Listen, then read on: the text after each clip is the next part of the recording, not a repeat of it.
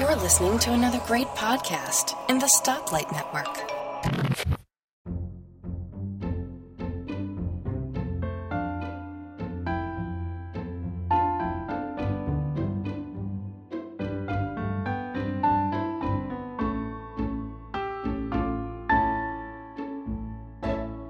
Hi folks, and welcome to episode 30 of the Let's Talk Photography podcast. I'm your host, Bart Buschatz. Because I chose to record this show on an Easter week, I'm afraid the panel is small in number, but nonetheless high in quality. So I am joined by Antonio Rosario from Switch to Manual. Hi, Antonio. Hey, Bart. How are you? I am doing just fine. There's two giant big Easter eggs downstairs, and it is very, very difficult not to just go and eat them now. But I'm surviving. 12 more hours, and I can eat them. Anyway. And also joining me from Kentucky, we have Conrad from Conrad.photo. Hi, Conrad. Hi, Bart. Hi, Antonio. How are you guys doing? We're good. Pretty good, Conrad. Our topic for today, I thought, is one I've been sort of keeping on the back burner because it's one of my favorite things to talk about, but I sort of wanted to save it for a while, is the perhaps controversial topic of HDR and tone mapping. We're really dealing with the fact that our cameras have a different dynamic range to our eyeballs, which is, I think, really what it all comes down to. It's a real light subject, Bart. Oh, yeah, totally. Not going to get into any trouble whatsoever here. This will be fine. So I guess the first place to start is, so I do this a lot. I tone map an awful lot of my images, and I do full HDRs from time to time. So, Conrad, is this a technique you use a lot, sometimes, never? Well, tone mapping, yes, quite a lot. And for that purpose, I mostly shoot in RAW because that's the way to get most of the details from either highlights or shadows. But tone mapping, yes, especially when I travel and I have a lot of sky in my images, that's what I do, yeah. And okay. From time to time, HDR as well. Okay, so I guess that sounds quite similar to me then. A lot of tone mapping, some HDR. Okay. Yeah. Well, when I say tone mapping is, well, in my case, at least my understanding is that, and how I use it, is that when I have one single image and I, work with the highlights and shadows slider, HDRs, when I talk about HDR, it's when I combine two or more images into one image. Okay, well then, not quite the same, because when I talk about tone mapping, I mean using the HDR process on a single RAW, which is actually a high dynamic range image because it has more than 8 bits. So I think we'll get back to that in a sec. So yeah, so when I do tone mapping, I'm doing more than just those sliders. I'm taking it actually through an HDR workflow, even though it's only one photo. And Antonio, do you play around at this little pond? Not at all, no. Not at all? What? Really?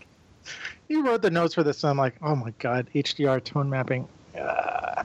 No, Not your thing? I generally do not, but I do similar processes in their certain circumstances, which will fit with the discussion. Okay, well maybe we should lay some foundation. Yeah. So clarify some terms might be a good way to start this conversation. So, as far as I'm concerned, anything that has more than 8 bits of data in it is a high dynamic range image, because 8 bits is all we can see in a JPEG, so any more than that, it is clearly high.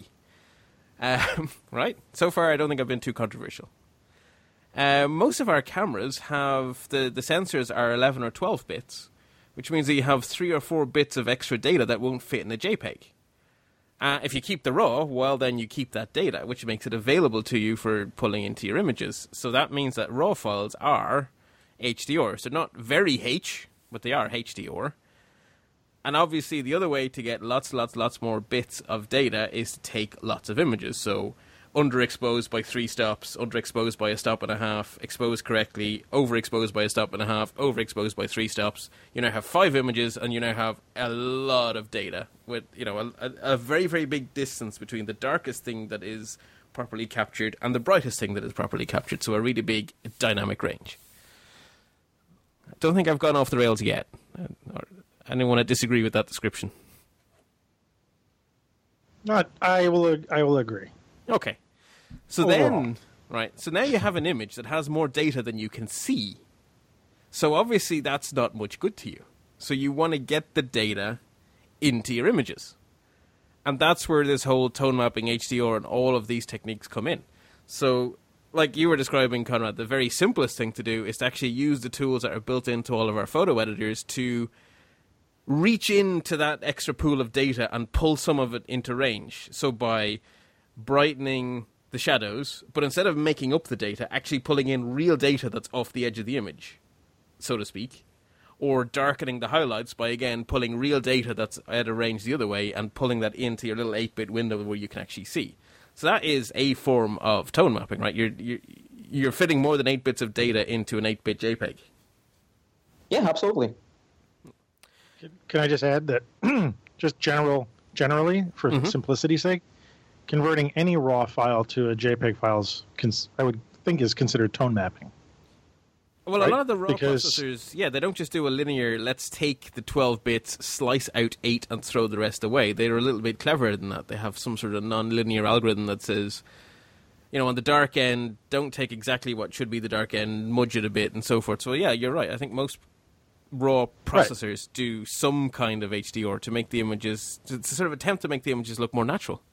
So, but since every digital camera starts with a RAW file, regardless of what kind of camera it is, and it's in order to present the image to the person who's viewing it in a JPEG format, which is the only way we can see the image, all cameras are essentially tone mapping their raw data to a JPEG. So kind of everybody who's using a digital camera is having their image tone mapped.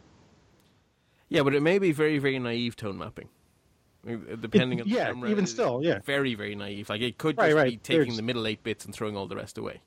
Right. And that's something I'll get into a little bit later about that, but I'm just saying sort of a general thing. Yeah. So it doesn't go over people's heads. I think tone mapping is basically taking all these bits, what you said before, all this information and converting it into something that we can see, because all of our devices cannot see the raw files. All that data has to be converted into something that we can actually see.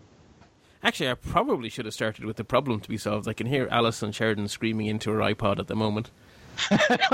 Because that's probably actually the most natural place to start instead of with definitions, really, isn't it? So you, as a human being, walk out into the world with your eyeballs and you look around and you can see quite a big range from the darkest thing you can see to the brightest thing you can see. And you then, as a human being, bring your camera with you and you point it at that same universe and you press the shutter and you look at the picture and it's not the same. And I remember vividly the day I discovered this. So Ireland is surprisingly far north, given that we don't have a lot of snow, because the Gulf Stream warms us up completely artificially. I'm at 54 degrees north, which means that in summer, the sun actually is never high in winter, the sun is never high in the sky here. It is, 30 degrees up or so, which means that we have giganto-long shadows for like 6 months of the year. Even at noon, you have big, long shadows. And when you're a human being, they don't look terribly annoying. You can see detail in those shadows, so they don't really bother you. Until I got my first digital camera and went outside and pressed the shutter. And I was like, oh my god, why is the universe full of these black stripes with no information in them? That's not what I saw. And that's because the camera's dynamic range is less than my eyeball's dynamic range. So that is ultimately the problem to be solved. I want to pause you for a second. I would hesitate to call it a problem. You can work around it. I wouldn't. Well, a problem sounds like something that's bad that needs to be fixed. So I want to, I want to push you against that a little bit. Well, you're saying that limitation. You're saying limitation is okay, but a problem means a problem means to me something that is broken that needs fixing, and it's just it almost sounds like a negative thing. And no pun intended, but I just wanted for the audience to say, just because shadows are blocked up doesn't necessarily mean a problem. I'll get into that later too. Well, no, actually, that's a very fair point. It's a limitation. Yes, is I think a better way to say that. Yeah, and it's a limitation. You got to choose. You got to choose your approach. So either you work with the limitation, and I think the extreme example of working with it is a silhouette. It's almost never in the real world that the world looks like a silhouette, but you can choose to use the camera's limited dynamic range to turn the universe into a silhouette. So that's working with the camera instead of against it. Whereas trying to make the camera see the way your eye sees is arguably fighting with the camera, but it's a fight I've done a lot. I quite like the results. I think there is also another level to it because you have to mention that a camera has to make a decision about the exposure, the right exposure, and of course it depends if what kind of decision it will make. If it makes the decision to expose in the highlights, then of course you will have very dark shadows, and if it does the opposite, then you will have overblown bright spots. And the camera makes a decision if you let it to make a decision, but you can also make a decision yourself and set the exposure to whatever you want to have in the image. Yeah, I think actually so. The Irish winter shadows are one place I discovered that I need to be careful about dynamic range, and there's an exact counter image or an exact counterpoint to that, which is the Irish summer, where we are very prone to having the world's prettiest cotton bud clouds. Fluffy white clouds with lots of intricate detail, which most cameras, when set to automatic, turn into solid blobs of white with no detail whatsoever. And they look weird. Mm-hmm. Also, can I add that this problem did not necessarily start with digital? No. It's pretty much been around since the beginning of photography. That is, I could have asked you to do me a nicer segue. I want the first link I'm going to stick into the show notes is a sort of a pseudo essay I wrote back in 2011. So that's how long I've been talking about this stuff. But it starts back in 1865 when Gustave Le Gray decided that he was fed up of having his skies blown out and decided to take one photograph of the sea and one photograph of the fluffy clouds above it and mush the two negatives into one single final printed image, which he called the Great Wave. So arguably that's an HDR photo from 1865. He could have just used a neutral density filter. Like a half-grade filter. I don't know if filter. they had a camera store that he could wander into. No, I just wonder. It's like, would it have been easier? I mean, that was one way for him to solve the problem. Another way to solve the problem, especially with a landscape picture, would have been to figure out some way to darken the top part of the image, the sky, with something in front of the lens. And, frankly, the technical part of that, I'm sure they had something with glass that could have done that. Edward Muybridge's Sky Shade. I've heard of Muybridge, but I haven't heard of his Sky Shade. Right, so imagine, the way a comb has lots of very fine teeth? Well, imagine putting them right next to each other and having each one individually adjustable. He would have this device, and he would pick his mountain, and he would line all the pins of his comb up to match exactly the shape of the mountain, put that into the film plane, and leave it there for half his exposure, and then pull it out for the other half of his exposure, and therefore he would darken the sky. There you go. That's brilliant. Isn't it just genius? It's a little bit fiddly, obviously, but genius. But it is. It's another way to solve that issue.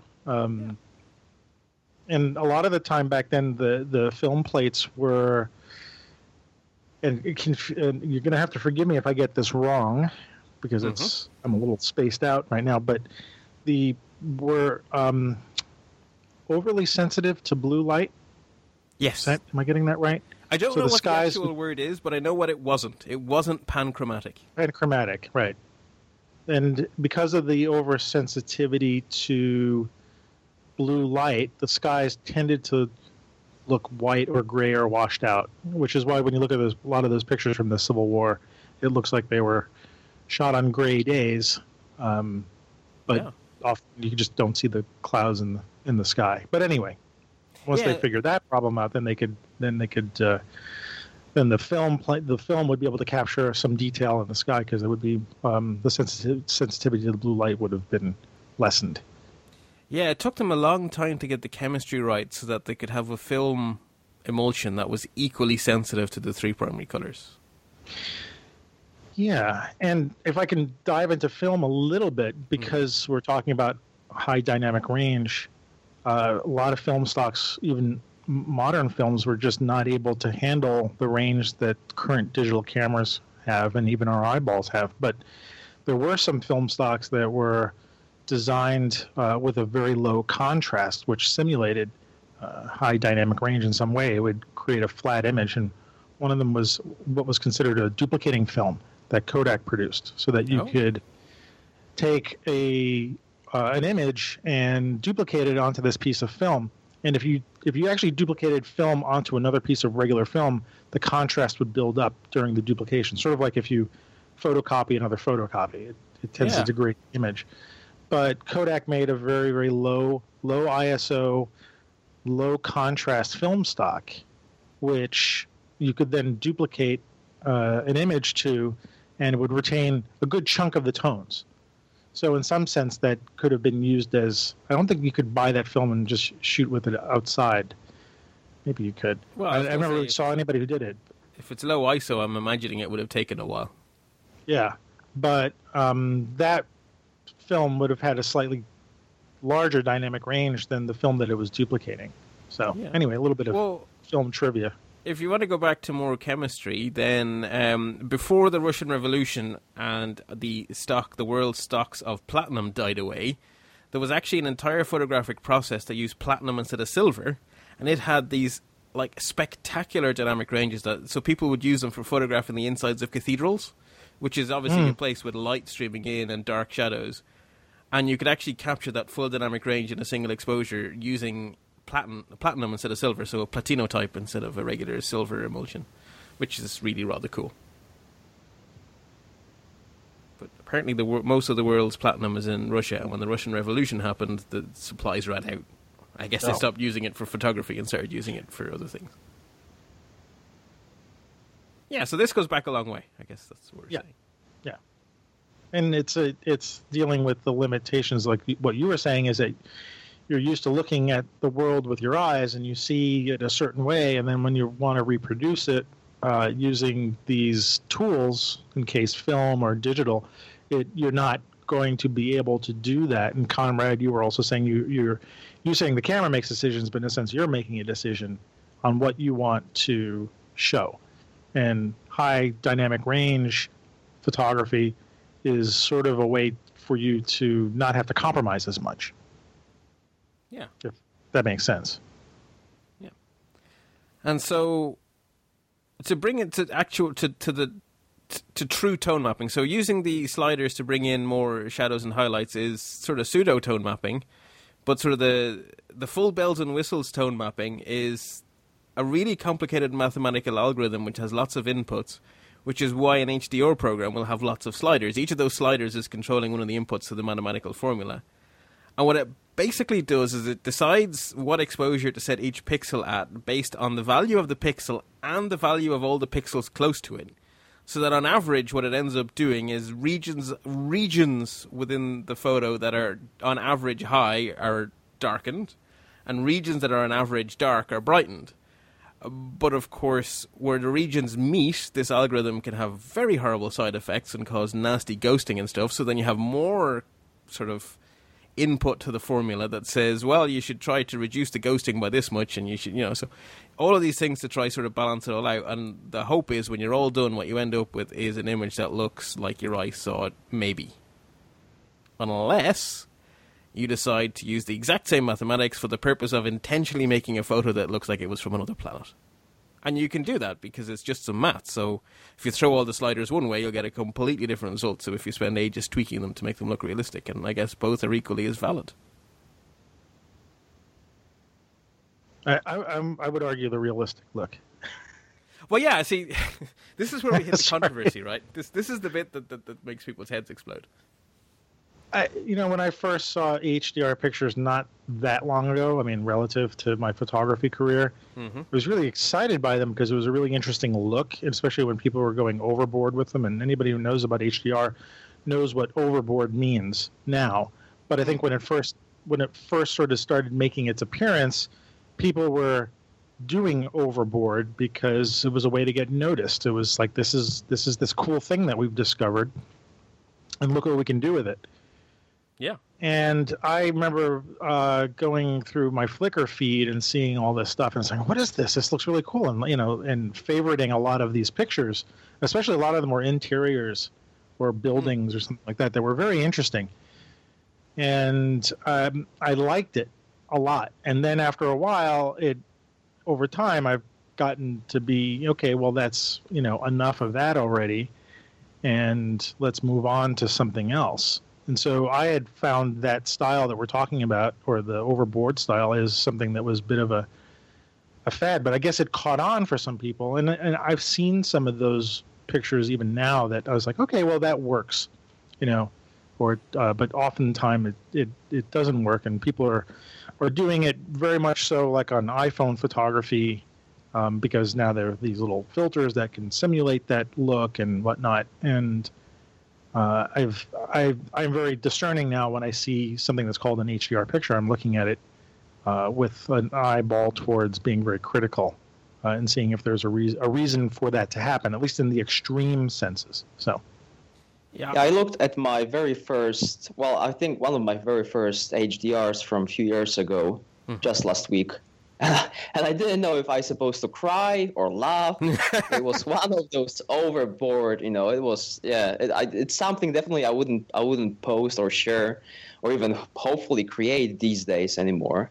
But I agreed. Like the beginning, it was completely something new, something that looked different, and I think that was what was really nice about it. That was something weird and different that people shared and liked.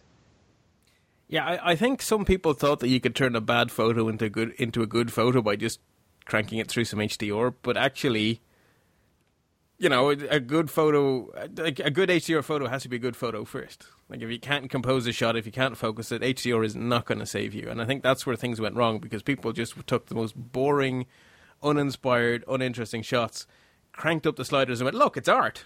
And most of us went, no, it isn't. Mm-hmm.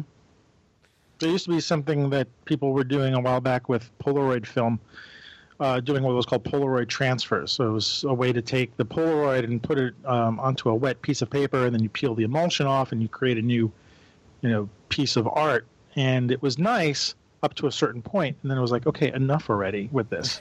But Did it work? Did the process work? I mean, it wasn't just enough to say, well, I'm going to take this Polaroid and put it on a piece of watercolor paper, and now I've got, an art piece because it's on paper.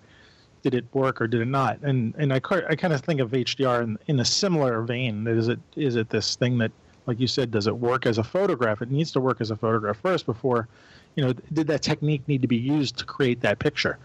Or are you trying to say something by doing this technique? Yeah. So my personal feeling on this is that I think the real skill in HDR is in using it as a technique to deal with a limited dynamic range. And as far as I'm concerned, if I didn't label them as being HDRs, I would like people not to know. I'd like people to just look at it and go, that's a really nice photograph, and not go, oh, that's a really nice HDR. To me, the skill is in subtlety. Yeah. I mean, as you're saying that, and you just put a picture up of a train into the show notes for people. Yeah. So this is a photo that I actually sold recently. Yeah, really? Congratulations. Cool. Yeah. So, nice. And I realized that of all of the photos I have sold on Canvas, they are 100% HDR processed. Because one of the things you can do with HDR processing is you can... it's very good for bringing out the textures and for bringing out the colors that are very easily drowned out in the highlights and the shadows. And if you put something on canvas, texture and color work really nicely on canvas. So the two canvases I've sold recently were both HDRs. Anyway, so I'll stick this one in the show notes. It's a steam train, which was taken as the sun was very low in the sky on a December evening, which means that out of the camera, like, it was basically mostly a silhouette. Like, there was zero detail in the ballast. There was zero detail on much, anything in shadow was just gone, basically. Yeah. Can I say though, and in this sense, this shot you asked in the note in the chat if it was HDR or not, and I said, well, you might have used an HDR process, but it doesn't seem like an HDR picture. I would also say, in that same vein, I wouldn't call this a Nikon picture. It's like there's a certain point where you're talking that, okay, you used HDR processing to get this image that you sold and using for canvases, whatever, and you used a Nikon and you used a lens and you used a certain tripod, and none of that really matters in this shot. To me, the HDR would fit in. It would be that, for pixel peepers or people like us who want to know, well, how did you make that? What was the shutter speed that? What was the aperture you used? but the end result doesn't seem to me to say anything more than a great shot of a train in sunset, and it's a beautiful picture. And who cares if it's HDR, Nikon, 10 bag that you used, or SanDisk card? Who cares? Well, I think that was actually the nicest thing you could have said, Antonio, because that's exactly how I feel. I'm not trying to make an HDR picture. I'm trying to make a picture, and the technique I find to give me the look I want is often an HDR technique of some sort, usually tone mapping or RAW. Yeah, and this certainly does not look like one of those pictures I was talking about before, where the thing looks a little, overcooked. And even if you actually overcook this picture, I'd be curious to see what it would look like. It might be a technique that worked with this subject matter, and in that case, I might call it an HDR picture because the technique is so obvious. But you didn't, and it's maybe not appropriate for the shot. And okay, great, you used HDR, you used Lightroom to process it. Who cares? It's a nice picture. Yeah, that is the point I'm hoping to make, is that, if you're put off by, if you think that if you don't like the HDR look, in inverted commas, that doesn't mean that the HDR process isn't for you, because they don't have to look like that. I think that's the point I'm trying to make. Although I do see you tagged it HDR. I did, because I took this back in 2009 when I was much more of a crusader on this topic. Yeah. I felt it was my duty to make the point that it was an HDR so that people would stop saying that all HDRs look horrible.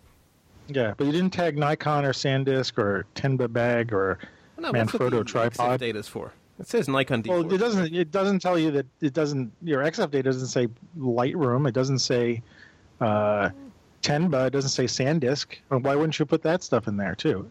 Just to be a pain in the butt here. No, fair point. Fair point. I mean, you show how good a SanDisk card captures data and doesn't, degrade it. I don't know. It's interesting. I just noticed that. So, but yeah, okay. So you were an advocate, and that's great. All right. Yeah, I've calmed down a bit since.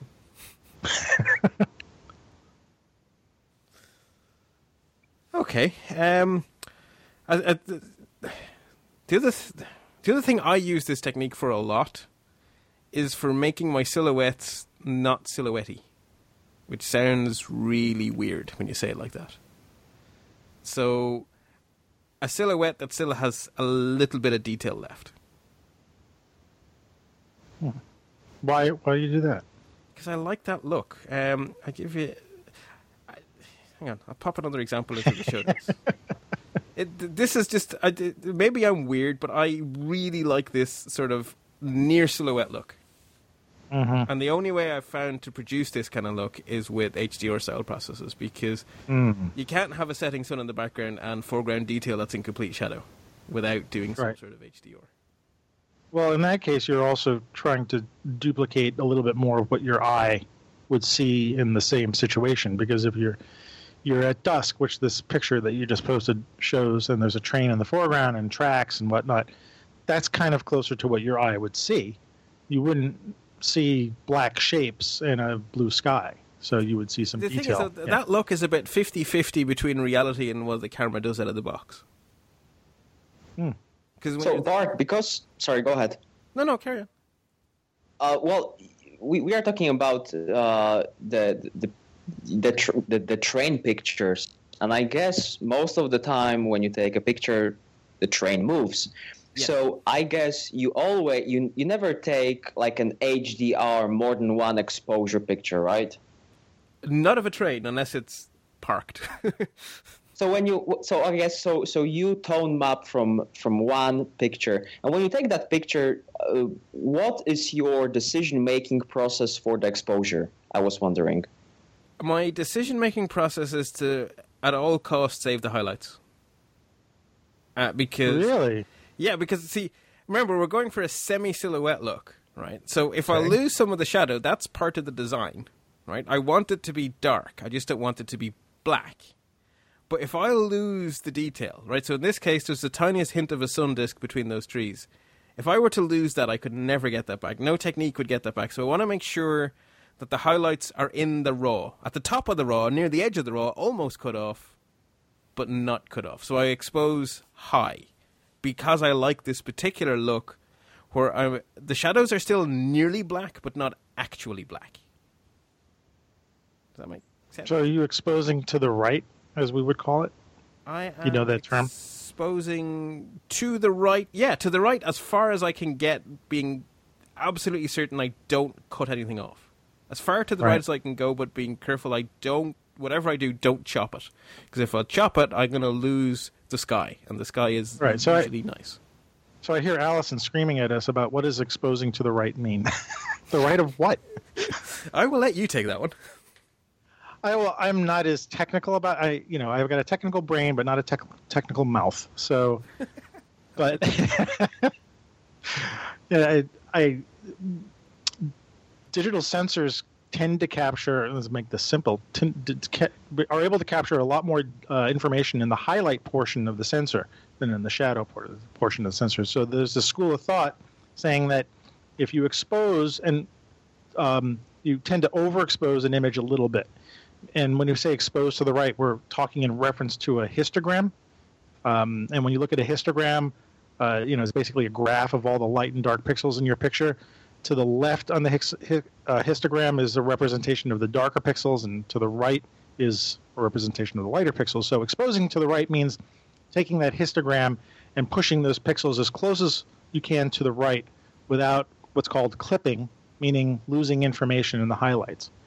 But a lot of sensors are very, very, you can actually have a lot of data in the right part of the sensor into the highlights. People don't know that. People tend to underexpose their images and leave all this lost data, unused data basically, or not even captured data in the highlights. And the idea is that, well, if you tend to overexpose a little bit without going too far, and then in your raw processing software, you're able to find out there is so much more information in those highlights that you can then work with. And because you can always darken shadows, that's not a problem. But it's maintaining that information in the highlights. So that's kind of what exposing to the right means. And I'm guessing that's what you did in this picture. And you also avoid having too much noise in the shadows, right? Sorry, say again? Yeah. And when you slightly overexposed, so to speak, so you expose to the right, you also avoid having too much noise in the shadows when you bring out the details from the shadows.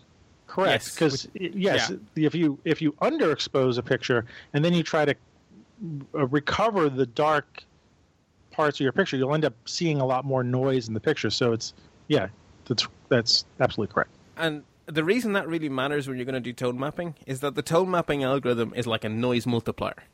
If you take an image that's a little bit noisy and run it through tone mapping, it'll be a lot noisy when you're done. Mm-hmm. So if you can avoid having too much noise down there in the low end, that is definitely to your advantage, because otherwise you're going to be spending time in a noise reduction program just after you're finished with your HDR program. Which you may end up having to do anyway, to be honest, but the less of it you have to do, the better. But it is a bit of a tightrope you're walking, because if you're working at dusk, if you lose the sky detail because you were a little bit too zealous in going to the right, the picture's for the bin. Because a silhouette where the sky is wrong, there's nothing left now. So it is definitely, you want exposed to the right, but you have to be aware that if you take one step too far to the right, you're off the cliff, and it's good night and good luck, and the show's over. Yeah.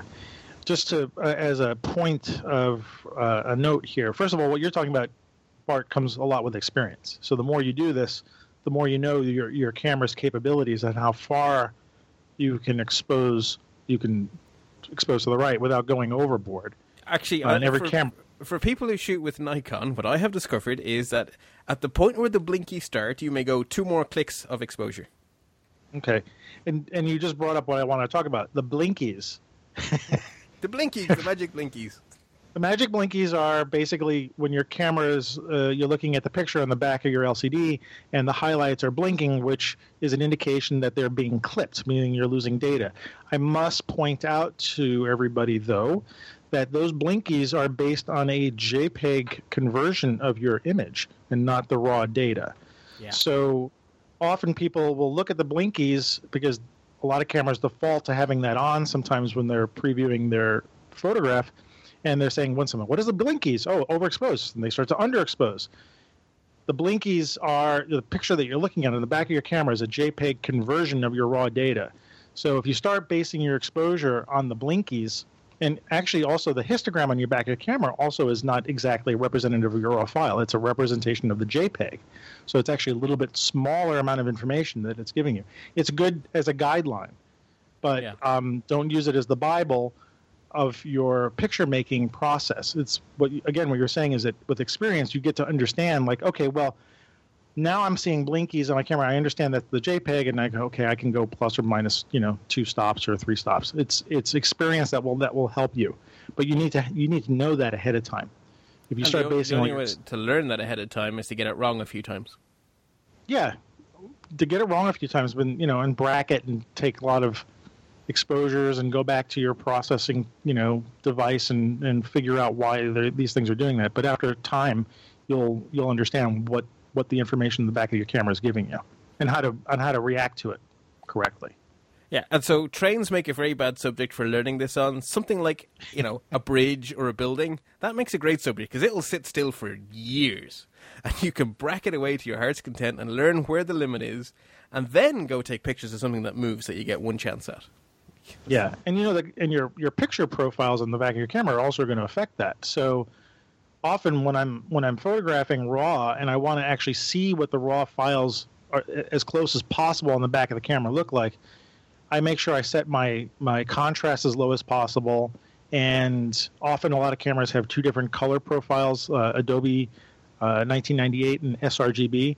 I set the profile to Adobe 1998 because that ends up with a file that's much less processed in a way and will look a little bit closer to what a raw file will look like. So if I'm going to go back and process, and I want to look at the back of my camera and see that it's close to what the raw file should give me, not exact, but it's closer. Those are the settings. But a lot of people put their camera profiles on very contrasty and very vivid colors and stuff like that. And especially if you're shooting raw files, you're going to say, well, and when you get back to your processing software, my raw files don't look like these settings I had. So anyway, I just wanted to make that point. Just one more point on the blinkies and not believing them too much. It's not wrong to have something blown out, right? So when I say 2 stops from the blinkies, it's 2 stops from blinkies in something I don't want to lose data in. So if you look at the train silhouette, the 3 headlights on the front of the train, they were blinking like you wouldn't believe, because they're spectacularly overexposed. They're train headlights.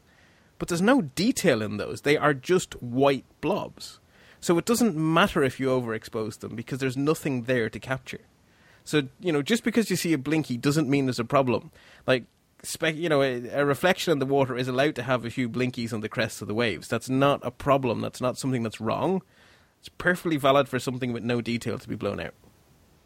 And the sun. I mean, maybe not in the sunset picture, but like the sun in the sky on a bright sunny day is going to give you a blinky, and there's really no way to expose to get the sun not to be blinky. If the blinky of the sun is a nice perfect circle, then it's okay, because there's no detail inside that circle.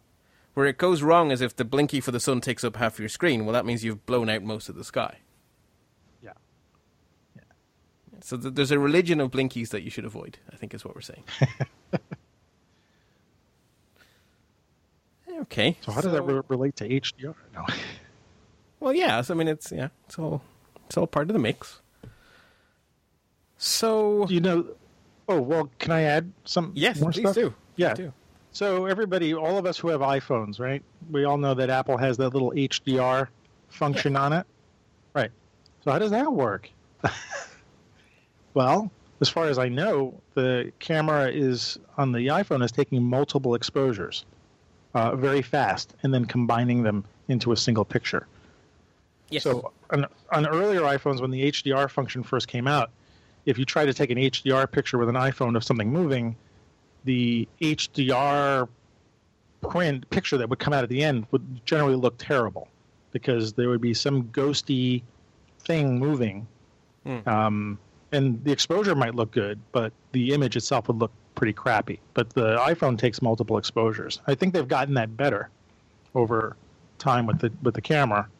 Yeah, they take those multiple exposures faster. So quickly, it's amazing. Right, but you'll still see it in certain things that move very fast. I mean, I took an HDR of a speedboat that was going by me, and I thought, well, look, we may as well give it a go, but this is never going to work. and it managed to not ghost the speedboat. I have no idea by what magic. That's interesting. There's probably a little magic going on in the processing as well there, too. It may actually be realigning bits of the image or something. It may be doing some very cool stuff.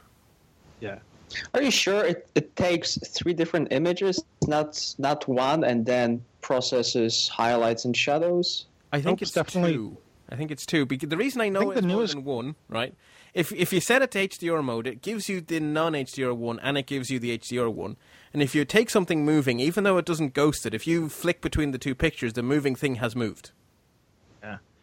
I think the newer cameras on the 6 series are taking 3 exposures very fast. I think it's only dealing with 2, though. It somehow, again, I may be wrong. I think I might have read this someplace, that it takes 3, it deals only with 2, and then it processes them into 1 shot. So maybe there's some interesting math going on there that it's choosing 2 of the 3 images to create the HDR from, and then spits out the 1 normal shot and then the HDR shot if you have those settings set. But no, the earlier cameras definitely only took 2 shots, and you definitely saw that process when you saved the original one.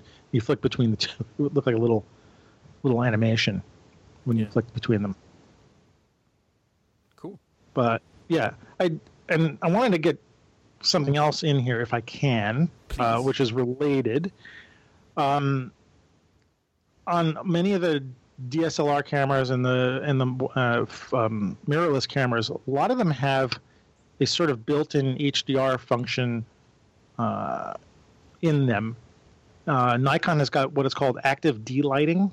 Oh yeah, actually quite good. Right.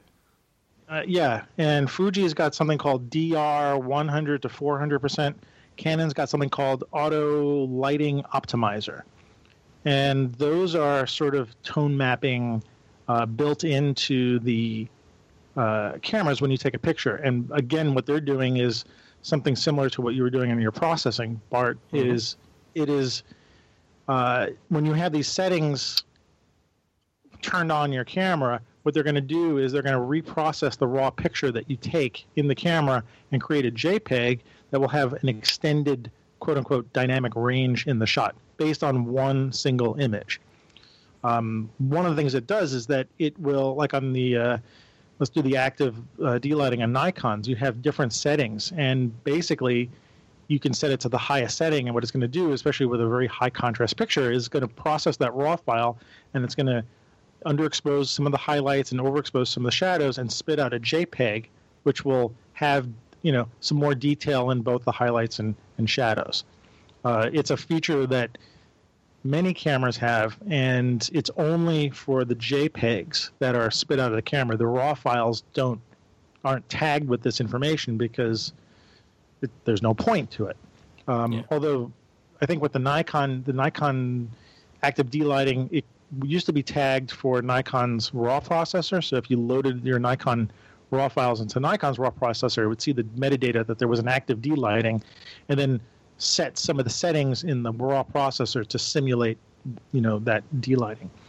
Fuji has something called DR, which is the same thing, dynamic range, and it does the same thing. It reprocesses the RAW file depending on your setting, and Canon's got the same thing. I use, when you asked me at the beginning if I do HDR, I don't really, because I don't shoot a lot of stuff that really requires HDR, but a lot of my street photography, I do have my Fuji set up with a dynamic range setting to create an HDR processed or HDR style processed JPEG file, mainly because I like my JPEGs that come out of my Fuji camera. They're some of the most beautiful files I've ever seen from any camera. And it was unusual for me to say that about JPEGs because I'm often a RAW guy. But also, I'm often shooting in very contrasty situations, and I'm shooting people's faces. And I often want to have that option of being able to have the image have detail in the shadows sometimes. So I often set my camera up with a dynamic range setting so that I've got that option later when I'm processing the file. Usually I process the file on my camera, by the way, because it's the Fuji cameras, X cameras have really good raw processing. But it gives me that option in case I want to have an image where there's shadow and I want detail in the person's face. I can process the raw file and have that detail. If I don't, I reprocess it in such a way that I don't have the detail and I let the shadows block up, which I was sort of talking to you about before. It not being a problem, it's a creative decision. Do I want detail in the shadows or do I want black shadows? You know? Yeah. So anyway, There's creative reasons to want both, so that's why photography is an art. Yeah. So anyway, I want to make sure I got that in because a lot of people might be looking at their cameras and they're like, what is this feature? You know, it can be very useful. It can also be really terrible sometimes. Like you may not like the look of it. And unless you have a camera that can reprocess the raw files. If you're only shooting JPEGs, you're kind of stuck with what you get and you might not like it. So another good reason to shoot raw and JPEGs if you're gonna go for JPEGs in the end result, it's not bad to have the raw files to be able to process them again. But I wanted to make sure everybody knew that because it's built into most cameras. Yeah, and they're getting the automatic algorithms like the ones in the iPhone and like the ones in the Nikons. They're getting ever better. They're better, and they're also different from each other too. Like I noticed the active D-lighting in my Nikon D7000 looks way different than the output from my Fuji camera. So, and I also think that the technology that the JPEG compression got much better because I remember my old DSLR. I think was my first DSLR was Nikon D90. I remember that editing shadows or highlights in JPEGs that came out of that camera. I was not, let's say, a pleasant result. But when I edit the JPEGs from my D8, D610 right now, these JPEGs, they have a lot of details in shadows and highlights. So I think also the technology in terms of saving information in the JPEG files, it also has changed in the recent years. Yeah, JPEGs don't tend to come out as icky looking as they once did. Oh, yeah. Okay, I'm not sure what other topics people want to bring to the table, but something I want to make sure to sneak in is just two practical tips for if you decide to go down this either full HDR and then tone mapping the results, or just tone mapping a single RAW using, sort of a true tone mapping process like you get from one of the HDR apps like, can't remember the name of the one I use now. Oh, Jesus, help me here. What's Photomatics? Photomatics, thank you. The most famous one of all, yes. Because it can be a bit challenging to get into those. So I just have two sort of practical tips that might help you get...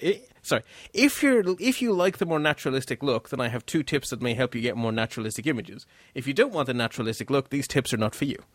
But they're two sort of lessons I've learned over time that I definitely want to share. So the first of them is that when you have an image that has a mix of light and shadow, you have a mix of white balances. And the tone mapping process, one of its advantages, one of its features is that it restores color in the shadows that would have been lost.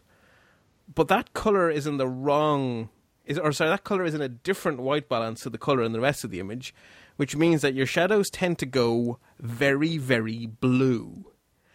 And if you don't do something to counteract that fact, what you will end up with is pictures with an orange sky and blue things in the shadow. That looks really quite horrible, not naturalistic at all. So my approach to that is to brush in a reduction in the blue channel on just the parts of the image that are in shadow, so that your blue sky stays blue, but you take out 50% of the blue in the stuff that's in shade, and then it doesn't have that nasty, horrible blue cast, and you get back to more naturalistic colors. So that's the first tip. And then the second thing I very often do is I process the image without tone mapping it to make all of the bits that are not in shadow look nice, just like any other image. And then I tone map the image and only worry about making the shadows look nice. And then I bring the two images into Photoshop and do a layer mask on them and only use the HDR for the shadows. Because the tone mapping process and a clear, solid blue sky are not friends of each other. It is nearly impossible to get a solid blue sky to come out without looking blotchy on an HDR process because it's going to be lightening and darkening all sorts of stuff based on the trees that are close to it and whatnot. So the only way to get around that is to just not take the blue sky from the HDR. So I'm going to stick a third image into the show notes, which is an example of this, which is an image that's half an HDR and half not an HDR. That makes sense. So basically, it's two people jogging along a canal on a sunny evening. Again, a lot of my shots that are HDRs are taken in the evening. And the bottom, a triangle in the lower is sort of a triangle on the left of the image is HDR and 2/3 of the image is not, if that makes sense.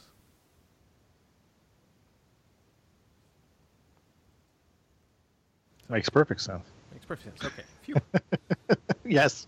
Because that blue sky that you see in that V in the middle of that photo, there is no way to do an HDR that I have discovered to make that blue sky stay even. Because the tone mapping process will not. It just solid things don't come out well. Really don't come out well. The effect that you're talking about, I often see as well in real estate photographs of when they're showing off the interiors of, an apartment that's for sale.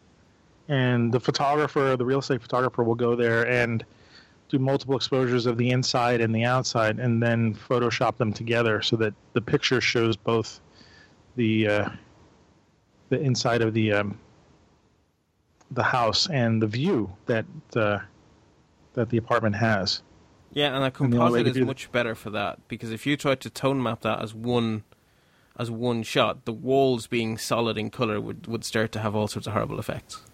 Yeah, that effect of there's like a halo around where the highlights are. Yeah, is one of those signatures of I think not poorly made HDR, just not thought out. Yeah. Unless it's being used for a creative effect, but often it's a halo that is right. I think it's usually right next to the highlights. Yeah, what can also happen is if you, like in the case of the V in this example photo in the show notes, that what would happen is that there would be no, there'd be no horrible ghosting around the edges of the trees if you do the process right. But the problem is that spot of sky would have a dark inner V and then a brighter outer V to some extent. Like it may not be dramatic, but it will never be zero. You get what I mean? Yeah. Yeah. And I don't like unintended side effects, so I will go out of my way to have the best of both worlds, and I will very often do a composite image. So have your cake and eat it by processing it and mushing them together. Yeah.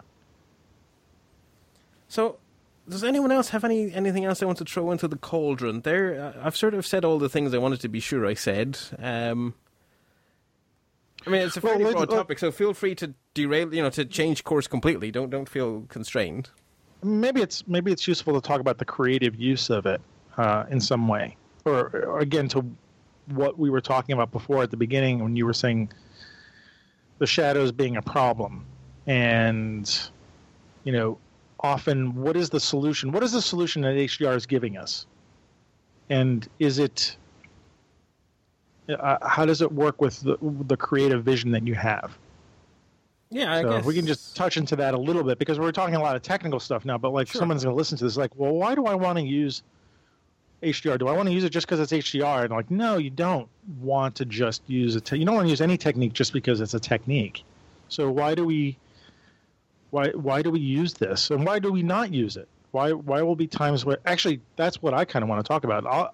I posted up a couple of shots from my Instagram account where I like the shadows to go black, Okay. Both in color and black and white sometimes. I mean, some people say, well, you got to have every single tone in your picture. It's no, you don't. We're not all Ansel Adams, so I don't need to have every single tone. Didn't have every tone. Ansel Adams often with very dramatic shots with those. Right, with very, yes. But you know what I mean? Like that idea of that everything, there has to be a lot of information in your picture. And it's no, it doesn't have to be a lot of information. Feel free to block up your shadows. Feel free to, like you said before, have blinky highlights, if it works for the shot. But I think people get hooked on a phrase in HDR, and I got to do HDR. That's what the thing I have to do. And, I take this picture and it's a landscape, so I have to take three versions of it in different exposures so I can make an HDR of it. And I'm well, no. You don't. have to. You have to think this out ahead of time, what you want to do. There's no harm in, if you're doing a landscape, taking 3 exposures because you're there. Why not? But the end result doesn't have to always be that you have to see every single color or every single black and white tone in the picture. It's good to have blacks. It's good to have whites that are off the scale. Yeah. So just, wanted maybe Conrad, I don't know what you're using HDR for, or... Well, my process, first of all, it starts at, looking at the scene and first getting the composition. And if I think, and I look at the scene and I think I have, lots of shadows or lots of highlights, and I know that I will not be able to get enough information in one image, only then I make a conscious decision to shoot, more than one exposure and to bracket the image. But it's never, as you said, it's never about, today I take my camera and I will shoot HDR. No, that in my case, it doesn't start with that. It's quite the opposite. And sometimes, even when I decide to shoot more than one image, so to bracket, I quite often I just I go back to my computer, I upload the images to my Lightroom catalog, and I decide sometimes that I really don't need to make an HDR out of the 3 images. I can easily use one of the exposures and just work a bit with the highlights and shadows sliders in the Lightroom. So even if I end up shooting more than one image and to bracket the scene, I sometimes use I think even more than 50% of the time I sometimes use just one image, and I end up using one image to create the final product. Because the raw has so much data in it that you can really do a lot with it. Absolutely. Also as we discussed, what you see in the back of your camera does not necessarily give the precise information that you will see on your monitor at home. And the camera tells me, oh, there's lots of shadows, and then I look at the image and there are lots of there's not so many shadows, and even if there are, I can still see the details in the image. Just for the show notes, I'm going to have a few examples here from Antonio of intentionally blocking up the shadows. I just want to say that the one of the lady with the pink outfit is just superb, and that photo just would make an awful HDR. Like that would be such a waste of an image to go and pull detail out of that background. Like, why would you do that? Because it would distract from seeing her. I mean, there was more than enough garbage back there. I probably should have darkened it a little bit more, but I didn't want to make it look too artificial, darkened. But I did darken that shot to lose some of the details that helped bring her out, have her step out. But I could see people, then if you looked at your histogram when you were taking this picture, or even when you were processing it, like, wow, it's, I'm crushing the blacks, I'm there's no detail there. That's not good. My instructor said, the book said, the Lightroom book said, you can't do that. You have to have, when you're moving your levels, you got to make sure they're on this side and on that side. And, that's not the point. The point is to create, the end result is what is your vision? What is your voice? What are you trying to give voice to in the image? And all this stuff works to do that for us. So if HDR is going to work, or if you can bring out detail in the shadows, if that's going to help the picture, then that's what you do. I think at this point, unless you're doing those over-the-board HDR things, which I think, people are kind of done with generally, but, some people still do it really well, and I think it looks ethereal and fantasy-wise, but... It could give a very pleasant, dreamy look if that's what you want. Yeah, I mean, it also... Actually, that effect looks like... I don't know if you remember the days of light painting, but there was a device a while back called the Hose Master. And basically, you set up a camera in a dark room or a studio, and you walked around with this thing, and you painted you had a wand that had light on it, and you sort of went over your subject with this wand, and the camera would record it over time, and you were dressed in black, so you wouldn't be exposed, and it would create kind of the same look. It was a very similar look to HDR. And, at a certain point, like, okay, that's nice. That works for these kind of subjects, but, it doesn't work for everything. And we don't want to, see it all the time. And not necessarily want to bring to the attention that the process is HDR, because who really cares? The picture is the picture, right? That's what we're selling here. You don't go on. You don't tell your client, well, you're paying $500 picture because I did HDR on it. And they're like, what? Well, actually, and also another one I want to draw people's attention to that I'll pop into the show notes as well is your example of the camera built in HDR in Greenwood Cemetery. So you have a backlit stone monument on grass. So the shadow of the monument is covering part of the grass, and the monument itself is backlit. So there is texture and detail in the stone, and there's texture and detail in the grass, and they have been retained by that camera's built-in feature very realistically and very beautifully. Right. I tried to keep the shadows there because it's also about the shadows, but I wanted to see this bit of grass and all the marble texture. So that was definitely a choice made on purpose. And it was nice that the camera did a good job with it built in. I mean, I didn't have to really go back and reprocess it. So that's the kind of effect that I would have spent a lot of time and effort reproducing by tone mapping, in the days before cameras could do it. I mean, if I got that out of after all my work, I'd be delighted with it. That is exactly the look I want. So you're talking about the artistic elements of it. So what HDR is really good at is texture. Texture is HDR's friend. So if you're looking at an image going, but I want that texture to be supercharged, then the HDR process, the tone mapping process, is a really good way to achieve that.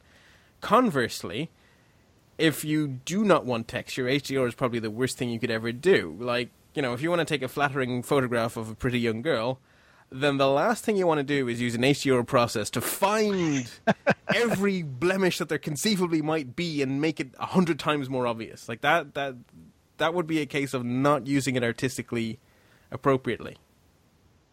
Although I've seen... No, sorry. I just wanted to say I've seen that effect on someone who had a lot of wrinkles, like an old guy. I mean, I kind of see that that's, I think, overdone as well. But just because it's overdone doesn't mean you should give it a shot.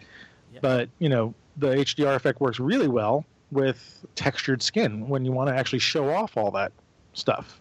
Yeah, so again, if you want to highlight texture, the HDR process is a tool you should consider using because it can do that. And the other thing that can be fun is maybe you want a little bit of ghosting. Maybe what you're after is that dreamy look, and the fact that the HDR process will, by its nature, create a little bit of ghosting might actually be a feature instead of a bug. And so to that effect, I want to throw in the most insane HDR I ever took and shared on Flickr. So this is a shot into the sun with the seed heads of dandelions all along the canal being backlit by the sun, and the HDR has had the effect of making them glow a little. And to me, that captures a sort of a magic. That it's not a realistic shot; it's a dreamy shot, but it felt a bit dreamy actually. That sort of red sunset with all those seed heads being backlit, and so that captures the feeling of that place and time, rather than the reality of that place and time. If that makes perfect sense. So that is the most nuts I've ever gone, when I will not pretend that is even slightly realistic, because it's not. It completely isn't. It's completely over the top and overcooked, but I like it. When you mentioned texture being an after result of HDR, I also realized that when I did work for the Brooklyn Botanic Garden, part of I was doing their calendar. Part of what I was trying to get in the pictures for the calendar is the textures of the place, because there's so many different textures at a botanic garden. Yeah. And I did not do. I sometimes did HDR because I had that problem with there's a lot of trees and there's a lot of sunlight, and I had to go at certain times of the day to shoot, and so I needed to get the exposure in both the highlights and shadows. So I would take multiple exposures, especially like under a trellis, full of like lavender, not lavender. What is the purple thing that smells nice in spring? Begins with an L. Sounds awfully like lavender, but No, it's not. Anyway, I'll see if I can find a picture from Flickr and post it to the notes so you can see it. But a trellis, and there's underneath, and I want to see all the details, and there's all the sunlight, and so I would do the multiple exposures so I could get both in there. But in order to bring up the contrast a little bit, the texture a little bit, I would use tonal contrast tools, which also simulate a little bit of the effect that you see in HDR. In which case, just you're affecting the tonal contrast of mid-tone parts of the picture, and you can get that effect. And one of the best tools, this is a great segue, but one of the best tools for doing that was the Nik filters. And now that Google owns the Nik filter plugins for Photoshop and Lightroom, they're now giving away for free. Yes. And they have all these different black and white conversion and the Silver Effects Pro and Color Effects Pro, and those have a lot of these tone mapping style processing that you can do to an image that's not exactly HDR, but will create some of the same effects. Even the effect that you were showing with your dandelions, you can simulate that in using the Nik filters. So as of today, or a few days ago, they are free. So go get them. Cool. Conrad, did you want to jump in with something there? Yes, thank you for reminding me. I have a tip for those using Lightroom, especially the most recent version with built-in HDR. For example, if you shoot just one image of a scene and then you come back to your computer and you decide that you can't pull details only with the highlights and shadows slider, there is a way for getting more details and actually making an HDR image. Because for some reason, even if you pull the highlight slider to the left, all the way to the left, and it doesn't, and by using this slider, you still don't get enough information, the highlights. There is a chance that if you slide, or when you move the exposure slider to the left, this information is still there. So what you can do is, when you have an image, you work with the exposure slider, either slide it to the left if you want to get details in the highlights, or slide it to the right when you want to get details from the shadows. And when you get to the point when you have enough details, you can create a virtual copy of that image. Just right-click on the image and create a virtual copy. Then go back to your original image and reset all the settings. And by using the built-in HDR function in the most recent version of Lightroom, you can create an HDR image out of virtual copy and the original image. So this is one way to save an image if you don't have enough information in shadows or highlights. Cool. Okay, Antonio, you just popped another picture I'm going to stick into the show notes showing the iPhone doing its HDR chops. Yeah, that was I think one of the first shots I took with my 6S. And that was an interesting situation because the backlit from these two buildings in the Columbus Circle are relatively new, and they're backlit by the sun setting, and the exposure in that was really difficult because the sun was behind the buildings and the sky was lit up with these puffy clouds. But to do a basic exposure, I would either get the buildings or the clouds. And the iPhone's built-in HDR worked really well in this picture. This is pretty much straight out of the camera. And so that's quite a tough test because those buildings have very, very defined square edges. So if the iPhone was going to ghost, that's where it would have done it, and it didn't. Yeah. It did a fairly decent job with it. And that was nice. It's nice that it's built into that camera. So it works. When you find the right situation, it looks natural, and it can be really, really useful to to capture what you want to capture. Yeah. Well, it did a really nice job there. That is, yeah, seeing the reflection of the sky against the sky is weird in all the right ways. Very cool shot, actually. Thank you. So Yeah. that will also be in the show notes for people to go look at. Okay, well, we've been running for quite some time now. I wasn't afraid this would be a short show. If there's anything else anyone wants to throw in before we wrap up that we definitely can't leave out, speak now or forever hold your peace. No, I'm done. Well, we really didn't cover the software part, right? Not No, fully, I guess no. we didn't. Probably, yeah, I guess because we're not a tech show, I guess. I mean, there's a lot of. I was going to say a lot of programs are starting to have this stuff built into them. Even there's filters, to simulate this stuff, which I would probably, stay away from because you're really they're just simulating. Yeah, they're going to simulate the icky effects rather than the power of the tool. Yeah, yeah.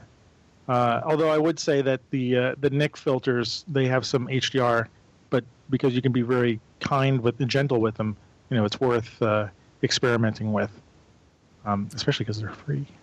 Yeah, so I guess what we should say about the software is, if this discussion has whetted your appetite to the point where you think, I'm going to give this a go, I guess we should sort of mention what tools it is that you might consider having a go with. So there's definitely HDR is just a feature that's built into Photoshop. So a lot of people would have Photoshop, would have access to HDR that way. Then you have the NIC stuff, which is now free. And then the king of the castle is HDR Soft's Photomatics. And then Trey Radcliffe came on the scene recently with a new product called Aurora HDR, which I own but haven't yet played with enough to have an informed opinion about. What else? The samples I've seen from that I have not been overly impressed with. I mean, I thought about buying it too, but maybe you'll need to report on that just so I can think about it. See, the examples I've seen look like the style that Trey Radcliffe likes, but it's also what Trey Radcliffe was doing with the program. So my theory is that if I use the program, I'll make it look like I want it to look. But I don't know how true that theory is going to work out to be. Well, I played with that software, but I have it. And, you can easily go overboard with images. It has so many sliders. It gives you so many options. So if for someone starting with HDR, I would say it's quite confusing software. I would not recommend Aurora to someone who only starts with HDR because it's way too easy to go overboard with pictures. But I'm really happy with the built-in HDR in Lightroom. It gives really nice and natural results. Cool. Okay, any other software we should mention? People might want to look at. I don't know specific HDR making programs other than Photomatics. Photomatics is kind of the granddaddy of them all. I think that's sort of... I mean, Photoshop, essentially, in some sense, with a raw processor and you're going to do multiple pictures. Photoshop's a good... I could have sworn Photoshop had a full built-in HDR function. It probably does. I don't use it. I haven't used it, but I saw it in the menu. It's like I use the raw processor, so if I'm doing an HDR thing, it's multiple exposure, and then using layer masks to paint in the different exposures, which is a really nice way to do. I would call it HDR work is to use multiple exposures and then paint in what you need. Yeah, that definitely can be very powerful. Assuming you have delineations between the regions that are human friendly. Yeah, but that's a good reason for you to buy a tablet and use a tablet so that you can brush it in. The part about that I like a lot is that it really gets me. It feels like I'm doing something hands-on with an image.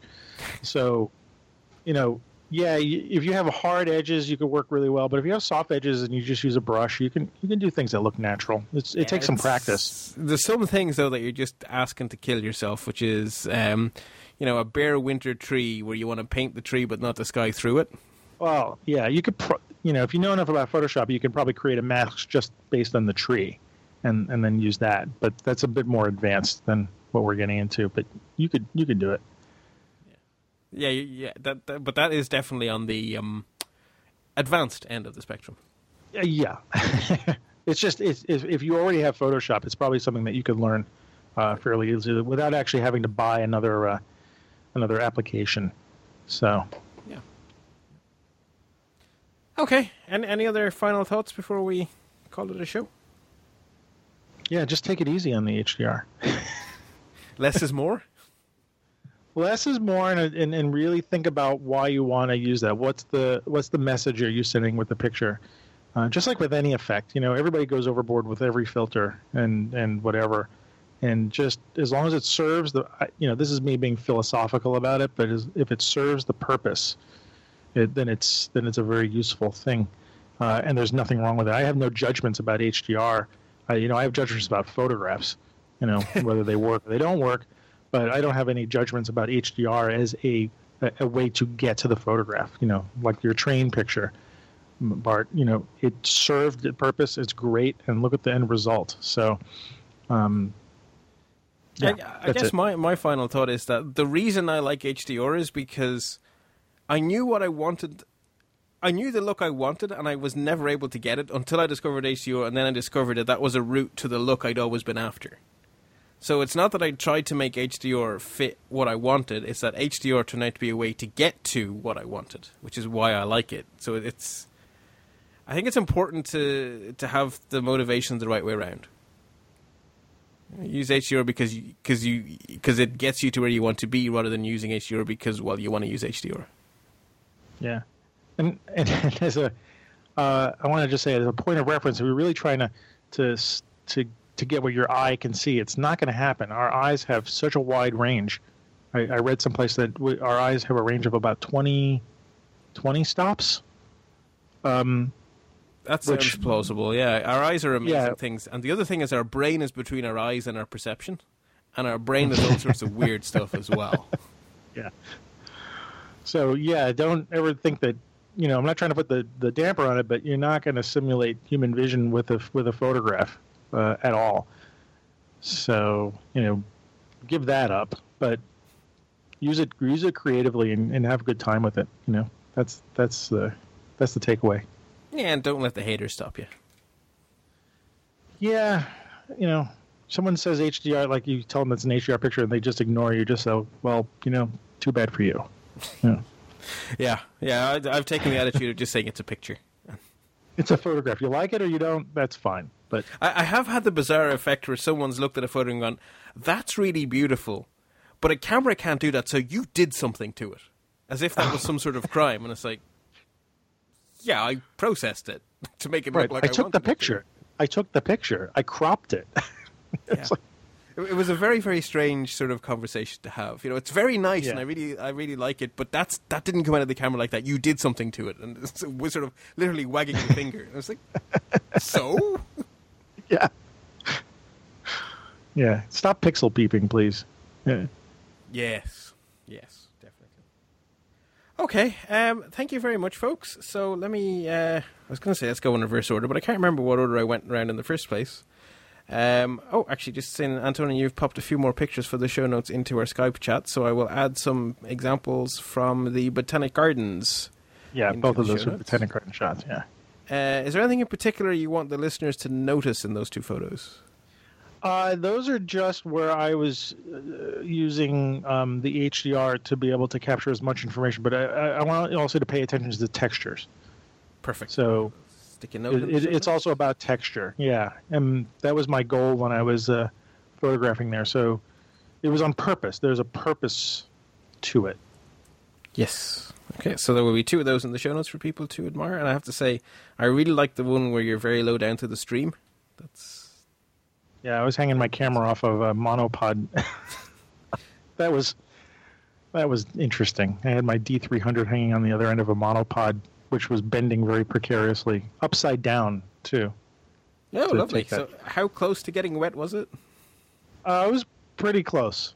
It was about an inch or two over the water, yeah.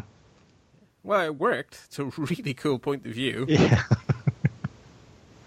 Yeah, I suppose it could have. I'm going to try to dig up I'm going to try to dig up one more picture of the trellis that I was telling you about. And Okay, well, if you find it, send it I on will. and I will pop it in the show notes for people to look at. Yeah. Okay, so let us see. Links. Conrad, thank you very much for giving of your time. Do you want to remind people where they can find you and your work online? Sure, you can find my website on the conrad.photo. That's KONRAD.PHOTO. Excellent. I have to say, I am very fond of your new domain. I can say it as well, which is nice.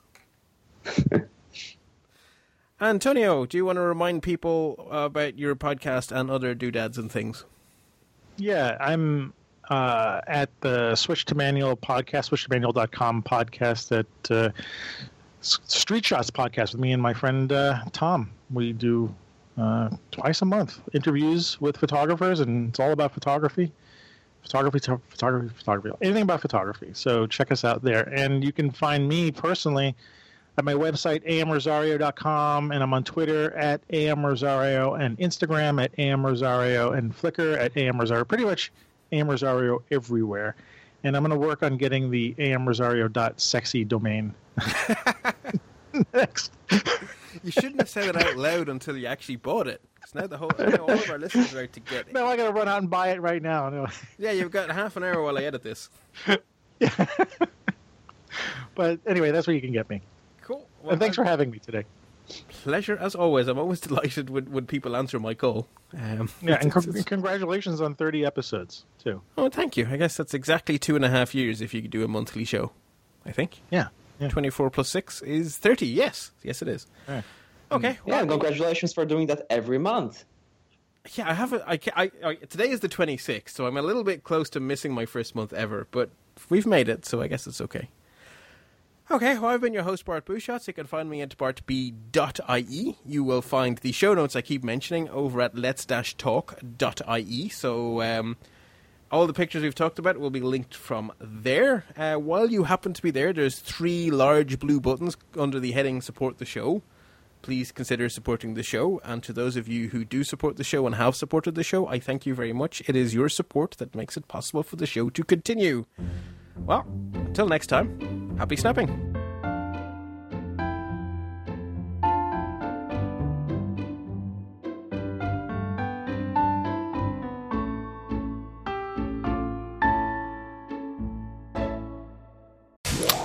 You're listening to another great podcast in the Stoplight Network.